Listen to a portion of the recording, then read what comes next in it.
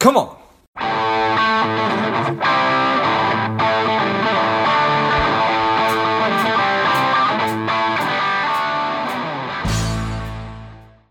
Well, Lepo, this is George G, and the time is right. Welcome to today's guest, strong and powerful Juby Vilcius. Juby, are you ready to do this? Yes, I'm ready. Thanks, George, for having me. Excited to have you on. Juby is an IT career genie. He's the founder of Yellowtail Tech. They're an organization that helps train thousands of people with zero IT experience, make major career pivots, and successfully land high-paying jobs. Juby, tell us a little about your personal life, some more about your work, and why you do what you do. Yeah, thanks for having me again, George. So a little bit of my personal life. So I have a background in management information system. And after college, I realized, despite the fact of having a degree in IT, I needed something more to be relevant to the job market. I was looking around and found Linux system administration in general. So after I learned more about Linux system administration, to add an additional layer to my knowledge, a specific set of skills, because that's what I didn't have. I had a degree, but I didn't have a specific set of skills to go sell to the market. I promised myself and my coach that I will turn this into an actual offering to make sure other people are able to take advantage of this. So 8 years later, I actually started that, and we started our company in 2016. We kind of started in 2014 part-time, and we started formally in 2016, and we specifically focused on helping people with no IT background make the pivot into the IT industry. So our programs are intentionally slower. They are tailored for people with no IT background, because most programs, they accept people with no IT background, but they don't necessarily design and tailor the programs for people with no IT background. We've taken slightly a different route by tailoring, by attracting, by only focusing on people with no IT background. So our program is unique in that sense, and we help people transition. And most people who come to us are people who are on their second career. So that's what we do. We help people with no IT background break into the IT industry. Nice. I think that's awesome. I'm all about how can we maximize our earning potential. We spend so much of our lives working, so it makes sense to me that I'd want to make as much money as I possibly can, so long as I'm enjoying the work that I'm doing. So people come to you, or they come across you. Mm-hmm. I imagine that if I had no IT background, I might be nervous about my ability to learn the information. Yes. And most people, that's what happens. They're not sure if they are even the right fit. So that's what our enrollment advisors spend their time doing, is help our prospects evaluate if it's even a good fit. Because it's not a transition that is suited for anyone. There are some things we have to look at with you, your availability. What are you trying to get out of this? And make sure this is where you're trying to take your career, your next career, and make sure you understand the potential new work environment. You're going to be spending a lot of time with your computer. You're going to most likely, especially nowadays, be spending that time alone with your computer because remote work is the new reality. So all these we discuss with our prospects, make sure they understand that, yes, there are great advantages with a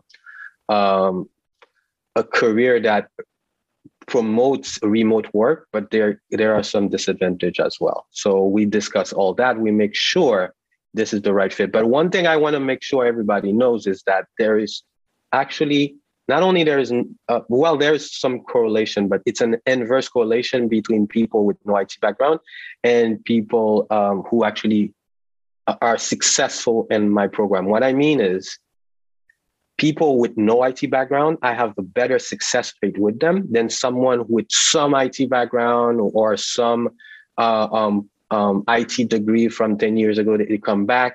I have a higher success rate with people that have absolutely no IT background, that come to learn, that are eager to learn something, and that come as a blanket. So someone with no IT background, they shouldn't worry too much. They should just make sure they do it for the right reasons. Nice. I think that is a thoughtful and striking. It seems like that's an appropriate way to think about it. You don't want to just shoehorn people into your course, just, because it's not going to be a very, very successful experience for anybody. With no experience, is that just because they come in with fewer assumptions and sort of old habits? Yes, fewer assumptions. And not only that, because they also come with no knowledge of the material, they don't assume. If someone has some IT background, they kind of get it and they think that's enough. Yeah, I kind of get the concept, so let's keep moving. But the person with no IT background, they want to dive in. They want to understand everything. They want to soak up as much as possible. And this is the attitude that's necessary.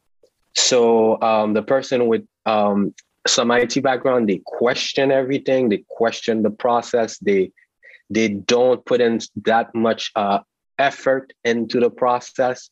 So they tend to botch it. So that's why we really insist. We don't push away people with some IT background, but we really make sure they understand in what environment they are stepping into. It's an environment that's slower. Our programs are 6 to 9 months. Most other programs similar to ours are 3 months or less. So we really take more time. We give them more support, more time with their instructors. We break down the program in a longer format. All these, it's because we know that's what works for someone with no IT background. Yeah, that certainly makes sense. So IT, that's a pretty big area. Mm-hmm. So I say, yep, this sounds pretty good to me. What are the common, if there are common career paths, or what are the skills that y'all are teaching? Great question. Yes, IT is very big. And that's one thing I tell people is that we specifically in only focus on 2 career tracks, which is Linux system administration and AWS cloud computing. And the reason why we do that, it's because we want to stay in an area where we are subject matter experts. That's one. Second, it's because there are so many ways to get into the industry. We want to lessen the options, the tyranny of choice that might arise when someone is making that decision. So we have 2 tracks. We make sure the track is fits what you're trying to accomplish, and then we go in it and we put some horse blinders on you, and we help you get to the destination. So basically, after you finish our program, you know exactly what your job title is going to be. You know exactly what you're going to be doing. The employer who is going to employ you as well knows exactly what value you are able to add to their environment. So it's a very specific type of training that leaves very little to chance. So that's why we only choose 2 career tracks.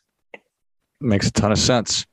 So, because I know very little about this, what is the difference between those 2 tracks? Yes. So Linux system administration, Linux is just another operating system. Most people are familiar with their Apple operating system or their Windows operating system. These are commercial, personal use operating system. If you use a device of any sort, a smart device of any sort, there's an operating system that ties the physical device to all the application you're using. These are typically iOS or Microsoft. But in enterprise environment, they use enterprise level operating systems. And the most important one is called Linux. And this is the operating system you find in 90+% of all the servers out there. So Google runs their servers on Linux. Facebook, Instagram, you name it, any big organization you see out there that has a lot of computing power that they're managing, they almost surely use Linux. So we train you to become a system administrator that can go into those environments and help the employers, the companies manage their systems at an enterprise level. So that's the first track. The second track builds on the first. The second track is cloud computing. I'm sure you've heard about cloud computing, Sure. but most people don't realize that AWS, which is the biggest cloud computing platform out there, is run 100% on Linux. So, so our second track is a continuation of our first track. Because we are Linux subject matter expert, we stay in that realm of Linux and we build on it. So you can either choose to become just a Linux system administrator, or you can learn Linux, but add cloud computing to be able to not only help people with their physical Linux servers, but help them manage their infrastructure in a cloud computing environment. Basically, cloud computing is just an abstraction of a real operating system somewhere else. So that's our two tracks. And this is where we have a combined expertise in our team of over 30 years, maybe 40 years even. So we stay there, we design programs around that topic, and we try to stay relevant to the market. I love it. So the 6 to 9 month programs, what kind of time commitment is that on a weekly basis typically? 7 to 10 hours is what we find as the sweet spot. So someone needs to be able to commit to that minimum of 7 to 10 hours a week. So if that's not the case for you, this is going to be very difficult to actually accomplish. Yeah, well, that seems like, I think that sounds really reasonable. So, and I imagine most folks are coming and they're still working at their other gig as they're transitioning. Yeah, we cater almost 100% to people with jobs, with careers, with a family. So all that is taken into consideration. Like all our program, all the live sessions are in the evening. Because this is the time we find that that's better for most people. Of course, there are people that works at night, but 7 to 9 p.m. is where we can catch the most people in general. So, yeah, seems reasonable. So I graduate from the Linux track. Am I then a Linux system administrator? What is the title and how much money could I expect to earn? That's the tricky part. The titles are very loosely used. So there is gonna be some the word Linux in your title, but some companies call it Linux system engineer. The word engineer, for example, is very loosely used. Some are gonna say you are a Linux system administrator or a Linux support technician. So the title itself varies, but the job you will be doing does not vary too much. That's the first question.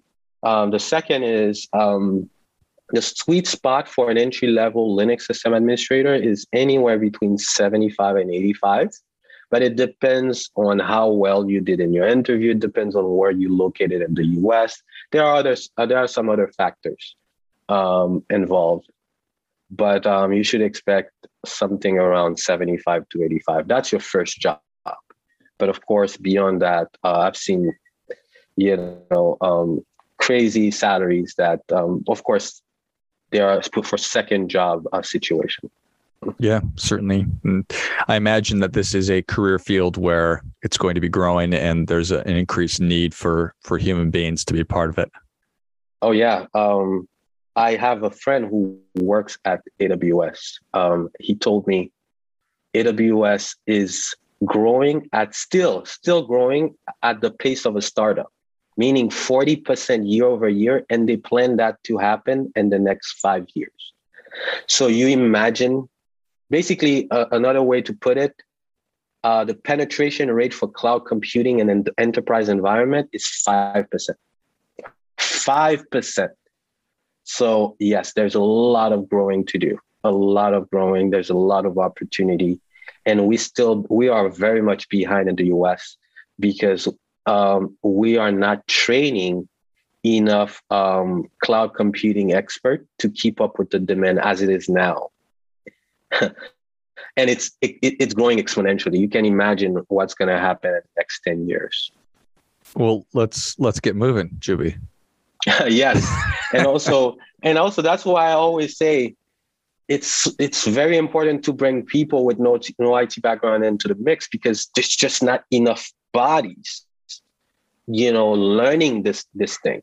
So if we just rely on retraining people with IT background or retraining people already in the field for cloud computing, it's going to take too long. It's not going to be enough people. So we have to do this. More people, more companies have to do what I'm doing.